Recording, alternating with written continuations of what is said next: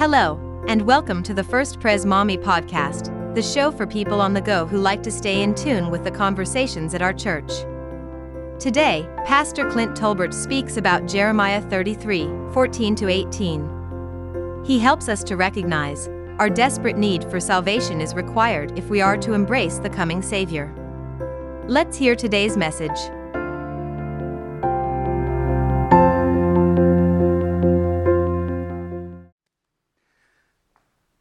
I hope and a little bit expect that when you stepped into the church building this morning, you were caught up with at least a small sense of awe and appreciation. It looks kind of different than it did last Sunday when you left, doesn't it?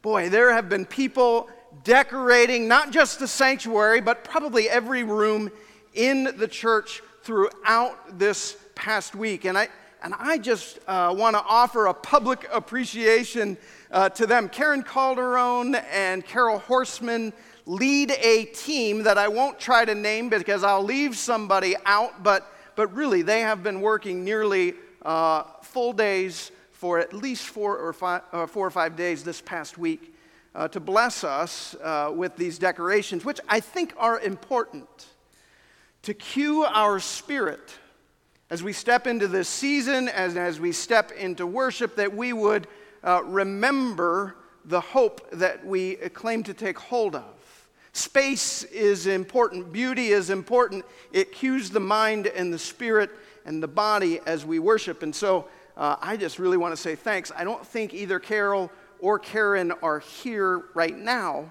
but many of you know who they are. So say thank you and ask who else was on their team so that you can thank them as well.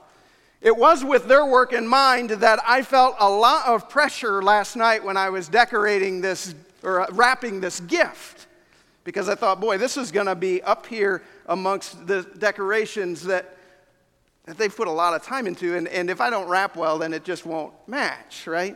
I mean, they've been fluffing wreaths. We don't fluff wreaths in our home, but here you do. There's that much detail. But I wanted to wrap a gift and put it in front of us as a bit of an object lesson or a help as we try to get our mind into the passage that was just read for us. I want you to remember a time that I'm sure is common to all of us, whether it's common in our own life as a child or as you watch other children in your life, be they yours or your grandchildren or someone else. Do you remember seeing a child eagerly anticipate receiving a gift, almost with desperation? Can you bring that to mind, that memory? Again, whether it was you in your earliest years or some child you have recently seen. I want you to remember that and then contrast that thought with the way that you receive a gift as an adult. Hopefully with appreciation and gratitude, but do you note an absence of that eager desperation to tear the paper off? You don't remember that? I remember a time, I don't remember how old I was, but it's one of those memories that sticks in your minds. I was with my mom at Toys R Us, Hamilton Road in Columbus, Ohio. We were there. She was buying a Christmas gift that I was going to receive. Of course, she wasn't hiding it from me, but I wasn't going to be able to take it at that moment either. And I was literally shaking in the checkout line. I was so excited. I think about my own kids. They, when they were young, scoured the house trying to find my hiding place for their gifts. And they found it in the place that I asked them to go into countless times before, the crawl space, right? Where I would need to go in there and fix something. And little kids are great at spaces like that, but they would not do it because of spiders, except to find their gifts. So eager were they, so desperate to discover what it was. This desperation is probably most depicted in the movie The Christmas Story, right? It plays every year. You know that one, right? where little Ralphie is desperate to get what?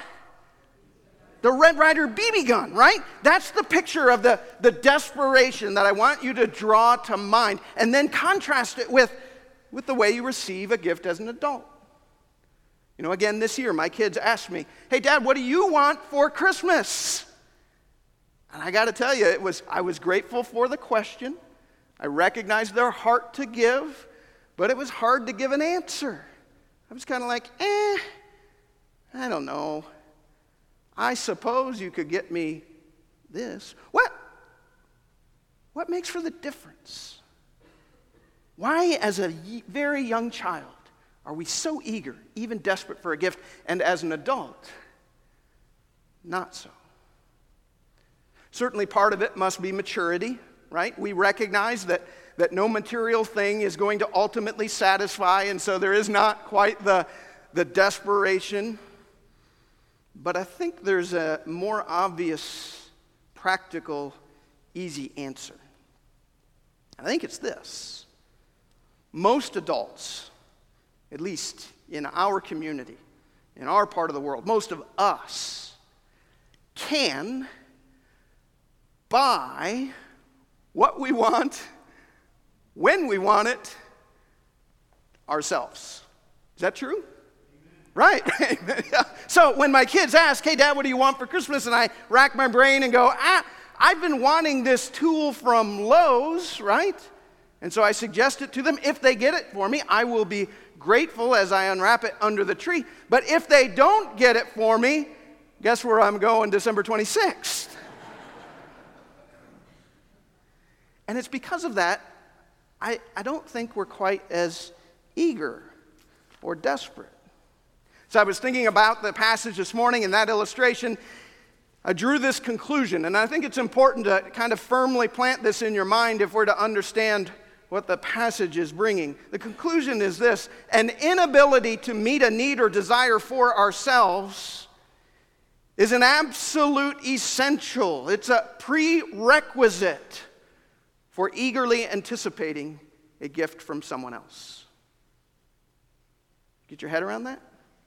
Our inability to meet our own need, first the recognition of a need, and then our inability to meet it, is absolutely required if we're going to receive a gift, not just with kind of measured appreciation and gratitude, but with eagerness and desperation and longing, such as we're called to during the season of Advent. Advent, as most of you are aware, is that 4-Sunday, 4-week, more or less, time in the history of the church year where we are called to intentionally nurture eager anticipation or even desperation for the coming of Jesus. That's what Advent means, is coming. And so we enter into this season remembering Jesus' first coming as a baby, bringing salvation in a profoundly mysterious way. But not only that, we also are called throughout the history of the church to nurture a desperate desire to see Jesus return and to echo the calls of the church over the generations, "Come, Lord Jesus, come." Here's the question I have for you, the one I really hope you'll take seriously and reflect on as we step into this passage. Is your spirit now, as we step into Advent, does it look more like that of a child nearly shaking in anticipation for opening the gift, or an adult who's grateful but kind of goes, "Gee, thanks"? Look at yourself, your spirit. Reflect for a moment. Do you find yourself really, really, really eager to remember and celebrate the birth of Christ. Not all the other Christmas stuff. Not that that's bad, none of that's bad, but are you and is your spirit really just longing? I just want to share the nativity story again. I want to remember again to the profound mystery that we share. Is there that eagerness? Is there an anticipation, even desperation in the midst of the trouble and darkness we see all around us? Is your spirit cry out, Lord Jesus, come? Not in fear of the second coming and the end of days, but in longing for it. Got your answer? I don't know confidently whether this is true or not, but my sense of you, of me, of most, is that the answer to that is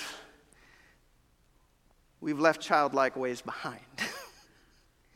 That our entry into Advent is more of a, oh, this is nice. A gratitude and an appreciation, but something that lacks eager anticipation, certainly desperation. Why? Well, it's because what I said earlier.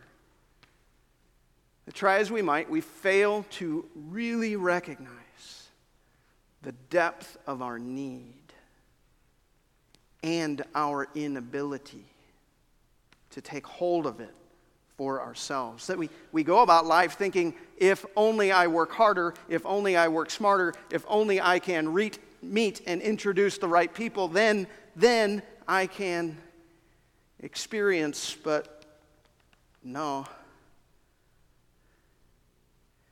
Until we can't. That most of us in normal life act like we can meet our own need until we can't. Many of you are there too. Because you lose someone in spite of your desperate prayers, in spite of your longing. Because your body just won't cooperate as hard as you work until you come to the end of your rope. And if you're there, especially at Advent, let me say that's the best place to be. Because in Advent, we are called to recognize our deep, deep need for the Savior and our absolute inability to meet that need ourselves. Jeremiah, and in fact all of the passages we'll be looking at during Advent, are meant to help us recognize that need so that we can nurture an anticipation for the coming of the Messiah, both in celebration in the first time and in reality when he comes again. And so if you haven't already, would you open to Jeremiah? Jeremiah 23. I want God's word to nurture that desperate spirit within each one of us as we step into Advent together. As you're turning there, allow me to pray once more. Lord God, we do recognize, most of us, that though we are grateful, we do not eagerly receive the gift that was given at Christmas in the way that a child would. We want that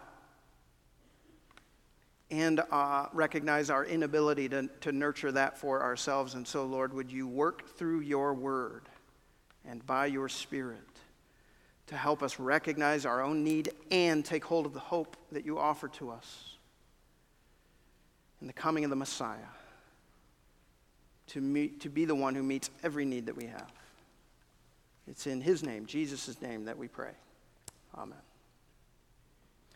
All right, well, we'll look at Jeremiah 33 in a second, but before we do, let me just tell you about Jeremiah a little bit. Jeremiah was a prophet in Judah. His ministry took place during the reign of King Josiah. Remember last week we talked about King Josiah in a line that included all sorts of evil kings that turned away from the Lord. Josiah was a bright spot. And because he lifted up God's word amongst the people, their covenant with God was renewed. And I encouraged you to give thought to how you might lift God's word up before yourself and your family during Advent, that we might see renewal in our own lives and our church family as well, as just an aside, please notice that in the newsletter that comes via email every Friday, there's a whole list of resources that some have suggested that you might use. Some that are great for adults, some for families with little children. Consider lifting up God's word as Josiah did. It renewed the people and their dependence on God for a moment, but it didn't last. Josiah was followed by his son. His name was Jehoiakim, and Jeremiah the prophet, his ministry spanned both reigns, both the end of Josiah's reign and the beginning of Jehoiakim.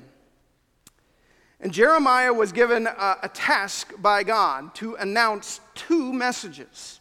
Remember, a prophet is not a fortune teller in the Old Testament. A prophet is one who is a messenger and one who announces things for God. And so God had two messages for his people, Judah, through his prophet Jeremiah.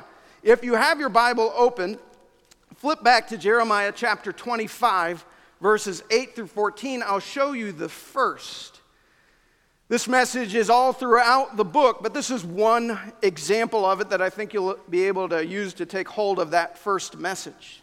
Jeremiah chapter 25, beginning at verse 8, says, "Therefore the Lord Almighty says this, because you have not listened to my words, I will summon all the peoples of the north and my servant Nebuchadnezzar, king of Babylon, declares the Lord, and I will bring them against this land and its inhabitants, and against all the surrounding nations. And I will completely destroy them and make them an object of horror and scorn and an everlasting ruin. I will banish from them the sounds of joy and gladness, the voices of bride and bridegroom, the sound of millstones and the light of the lamp. This whole country will become a desolate wasteland, and these nations will serve the king of Babylon 70 years. That was the first message given to Jeremiah to proclaim amongst the people. Could you imagine how challenging that was? I mean, Jeremiah was no one's favorite person in Judah that day. If you've been to a sports event recently, maybe you remember that street corner preacher who's yelling to the crowds, "Turn, you're going to hell because of all of these things." And he'll list off all these vices. I remember going to a Cleveland Browns game in the last year and heard someone like that and thought, that does not seem like the best approach to me, right? And yet, that's what Jeremiah was called to do. And indeed, God kept his promise. In 586 BC, this is history, Nebuchadnezzar and the nation of Babylon overran and overthrew Jerusalem and devastated the people. But that wasn't the only message God gave to Jeremiah for the people. The second can be noticed if you flip a page and go over to chapter 29 and follow along as I read, beginning at verse 10. This is what the Lord says. "When 70 years are completed for Babylon, I will come to you and fulfill my good promise to bring you back to this place. For I know the plans I have for you, declares the Lord. Plans to prosper you and not to harm you. Plans to give you a hope and a future. Then you will call on me and come and pray to me, and I will listen to you.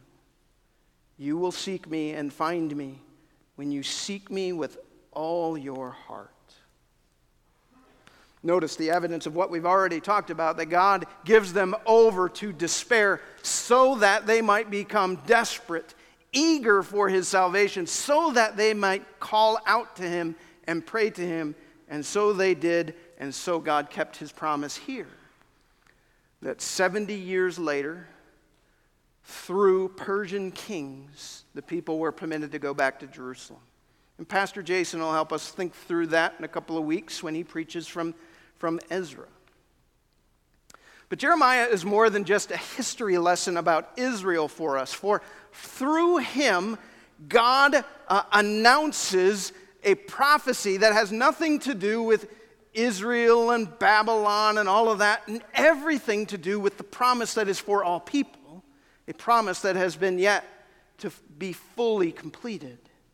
It's why we've entitled the sermon series that we'll take up this next few weeks, Promises Made and Promises Kept, because that's what Advent's all about. It's to recognize and understand the promise that was made to us through the Messiah, and then to look at our world and look at our life and ask the question, has that promise been kept? That's what we'll do together. And so let's consider this morning the promise made and the promise kept as put before us by Jeremiah. Look at verse or chapter 33, our main text. Boy, those of you who have been living with glasses for years, how do you do it? I can't. I need a third hand here, I think. Look at verse 14. I want you to notice the promise that is made is a promise for a specific time. The days are coming, declares the Lord, when I will fulfill the good promise I made to the people of Israel and Judah. This is a promise for a specific day, a specific time. It has to do with a specific person. If you continue to read on, you will see,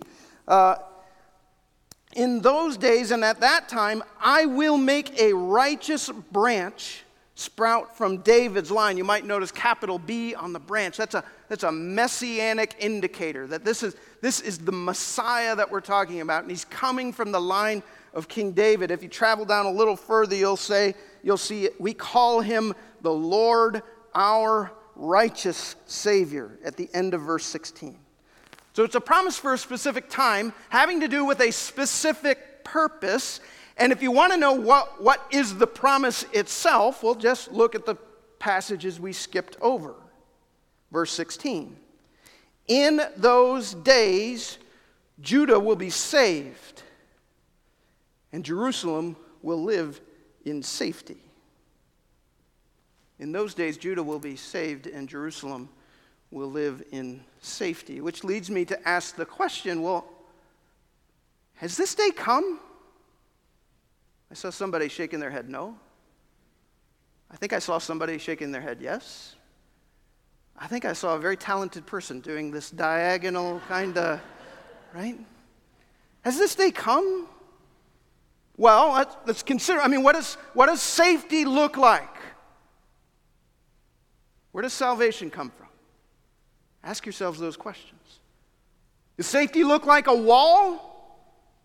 Many people would say that. In Jerusalem, they would say that, right? That safety is a wall. If we have a wall, we'll be safe. But it's not a wall. If it were, then the fulfillment of this prophecy might have been seen in King Artaxerxes, who will come later and allow Nebuchadnezzar to rebuild the wall and Ezra to rebuild the temple. It's not a wall. Should be obvious as we look at the news today. If we take a prophecy like this and say, this is fulfilled, and in our mind, safety looks like the safety that a wall provides, then we don't know our history. And we're not reading the newspaper. For from the time of the Roman Empire to our day with Hamas, Jerusalem is under siege. They're anything but safe. What does safety look like? Where does salvation come from? Maybe it's a religion. Maybe it's the temple. Again, Ezra is going to lead in the rebuilding of the temple. But remember, Jesus, when he walked through Jerusalem and the disciples said to him, hey, Jesus, check out that building. Isn't that amazing? How do people build such things? He said this, John chapter 2. Look at this verse. Destroy this temple, and I'll raise it again in 3 days. It's not the temple, Jesus was saying. That's not where salvation comes from. That's not what safety looks like. Reflect on it in your own life. What does safety look like? Where does salvation come from? I go to the doctor tomorrow. Does safety look like the doctor saying to me, hey, Clint, I'm giving you a perfect bill of health? There's a part of my spirit that wants to say that. Ooh, I'm desperate to hear those words. That's not what safety looks like. Where does salvation come from? If only we can get this person and that person, mother and daughter, brother or sister, friend and neighbor, if we can get them together this Christmas and they'll work it out and things will be restored, that's what salvation looks like. Or if I could only accumulate enough money in my account. No one here wants to be rich, right? Don't raise your hand if you do. You'll be judged. I know you will. You don't want to be rich. You just want to have enough. Enough to be safe. Enough to be secure. Because that's where safety or security comes from, right? The total balance in the account.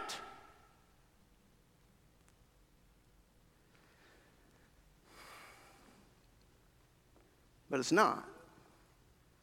You know that. What does safety look like? Where does salvation come from? Come on, we've been traveling through God's story since September, and you know the stories that answer that question. What does safety look like? Where does salvation come from? When God's people were enslaved in Egypt, was it political savvy that finally convinced Pharaoh to release the people from slavery? No. Are you sure? Okay. What about on the border of the promised land, right? The people working with their real estate agent, of course, they had invested enough, accumulated enough, and they were going to purchase the promised land. That's what safety looked like. That's where salvation comes from because they had enough. Is that true? No. When the people living in the promised land were threatened by all their enemies from every side, surely it was the might of their military that defined what safety looked like and ushered in salvation, right? No, it wasn't. What's the answer? Jeremiah and all the prophets tell the answer, not only to them, but to us. That safety and salvation come from God and God alone. And it's found by being in right relationship with Him. And so He sends one, we're told, one who is the righteous branch. Jesus is the righteous branch. I hope you are aware. He's the one in David's line who is given to secure our safety and to provide for our salvation. He says, John 15:5, I am the vine, or in language that might help us, I'm the big branch, right? And you're the little branches. And if you remain in me and I in you, you will bear much fruit. Apart from me, you can do nothing. Safety and salvation, Jesus says, is found in me. This promise, of course, through Jeremiah is made to the people of Israel and Judah, but it's St. Paul in Romans chapter 11 who helps us recognize that this promise to Judah and Israel is now available to all people. That like a wild branch, through Jesus, we can be grafted in to that chosen tree, those people that God picked out through the person of Abraham long ago. So that, 1 Peter 3:18, that as Christ also suffered once for sins, remember that righteous branch, the righteous for the unrighteous, to bring you to God. He was put to death in the body, and He was made alive in the Spirit. So let me ask you again, has this day come? Yes. Yes. It has come in the person of Jesus Christ. Yes, it has come. And not quite yet. It's come in the person of Jesus. When Jesus was born as a baby, He inaugurated His rule in the world. And it's why we celebrate not only His birth, but also His death, His resurrection, and the giving of His Spirit. He is the one Jeremiah speaks of. Verse 17 here. Notice it. When Jeremiah says, you will never fail to have one from David on the throne. That's Jesus. He has come to bring his perfect rule into the world. And more than that, verse 18, he has come in the way of the priests who offer sacrifices so that we ourselves might have that one who stands before the Father offering sacrifices on our behalf, that when we fail to live in faithfulness to the King who reigns, we will not be treated as our sins deserve, but forgiven over and over and over and over again. Has this day come? Yes! Come on, gang, I'm preaching up here, and it's come, right? And you can know it in relationship with Jesus. In relationship with Jesus. Not by receiving a gift like, gee, thanks, another tie. But by going, oh my goodness, I never knew I had such need, and how you so profoundly meet it. Do you know Jesus? Well, of course, I'm a member of the church. I don't care if you're a member of the church. Do you know Jesus? Like the vine and the branches, intimately, desperately, eagerly seeking life only through him. If you do, this day has come. Mostly. Mostly. For as we all know, sin and evil remain. They remain until he returns again. Till he returns and says, we're done with that, and puts an end to it. But until then, we face confusion, frustration, pain, despair, until he comes again. And that's why Advent's so important. Because it allows us to both take hold of the hope of the gospel found only in Jesus and make sense of all the darkness and despair that remains in our life. That if we take hold of and embrace Advent rightly, it allows us to make sense of the world and sense of what's going on in our lives. So I ask you again, do you recognize your need deep in your soul and your absolute inability to meet it? Do you see that even as you set your own goals, your own ambitions, your own expectations for your life, you fall short? How much more would you fall short of the expectations of a holy God? You know the story of Israel. God gives them chance upon chance upon chance. They fail to recognize their need, and when they recognize it, at least in little bits, they go, oh, just give us a king, just give us this help, just give us that military, and we'll do it for. Don't we do the same? We say, if only we could acquire enough money, be promoted to the right position, find the right partner, see the right doctor, elect the right leader, then we'll experience safety and salvation. And here's the real problem for many of us. And this is a problem that is somewhat unique to us. In a way that I'm saying not everybody around the world faces this.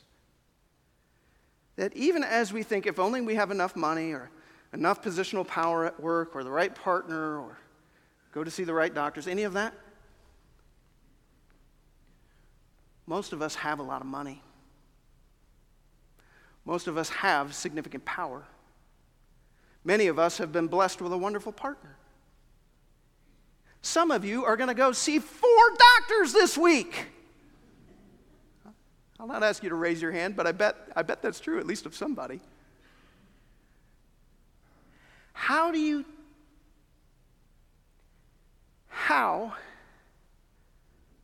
does a middle upper class American group of people who are really desperate for nothing come to grips with the message that's here? Now, I'm not blaming you. It's not your fault. It's not my fault. But notice the danger that we're in. Because we have so much, we can fail to see our true need and the only place where it can be met It's why the poor and abandoned and marginalized people of the world are always so much quicker to embrace Jesus. It's why in love God gave his people long ago in Judah over to the Babylonians, because they, like us, just didn't see it. And so he had to enable them to go through that so that they might call out and pray to him and take hold of the salvation that would be theirs. And it's why we so desperately need the help of God's Spirit as we step into Advent. We're coming to the table here in a moment. And I want us to recognize how much of a gift it is. Like this. It's a gift where we're meant to remember and take hold of and nurture this desperation that no food can save us, no food provides security, only the nourishment of Jesus himself. Remember what Jesus said, Matthew chapter 18, verse 2. You'll know these words. He says, "Truly I tell you, unless you change and become like a little child, you will never enter the kingdom of God." Take that as a warning as you think about the way that you receive the gift. Unless you change, Jesus says, and become like a little child, you will never enter the kingdom of heaven. As we encounter the continuing evidence of sin and evil in the world, read about reports of war abroad and see injustice here at home as our bodies fail us. You know that feeling. As our bodies fail us and our families fall apart and our friendships disintegrate as we wrestle with our own sense of failure and inadequacy and insecurity. Let's not try to save ourselves. Let's thank God for it and turn to him, the only place of true salvation, the only place where security is found. Let's remember and celebrate the life that was given that we might be saved, given so long ago. And let's echo the call of the church over the generations. When, O Lord, when? Come again. Let's pray. Lord Jesus, we do come. We come to this table at your invitation. And we give thanks for it. For you told your disciples that until you came again, you would be with us in this sacrament. To help us to believe your words. Help us to come with eager anticipation, almost desperation for you, Jesus, for you are our food. You are the bread of life. You are the living water. Without you, we have nothing. Help us to see this, Lord, and change, to receive you like a child, that we might step into the kingdom of heaven that is here and now and yet awaits us in those final days ahead. We pray, Lord, for these elements on this table. We recognize they're common elements, but by your Spirit, they might be changed, that they might carry your very presence. And so we pray, meet us here. It is in the name of Jesus we ask this. Amen.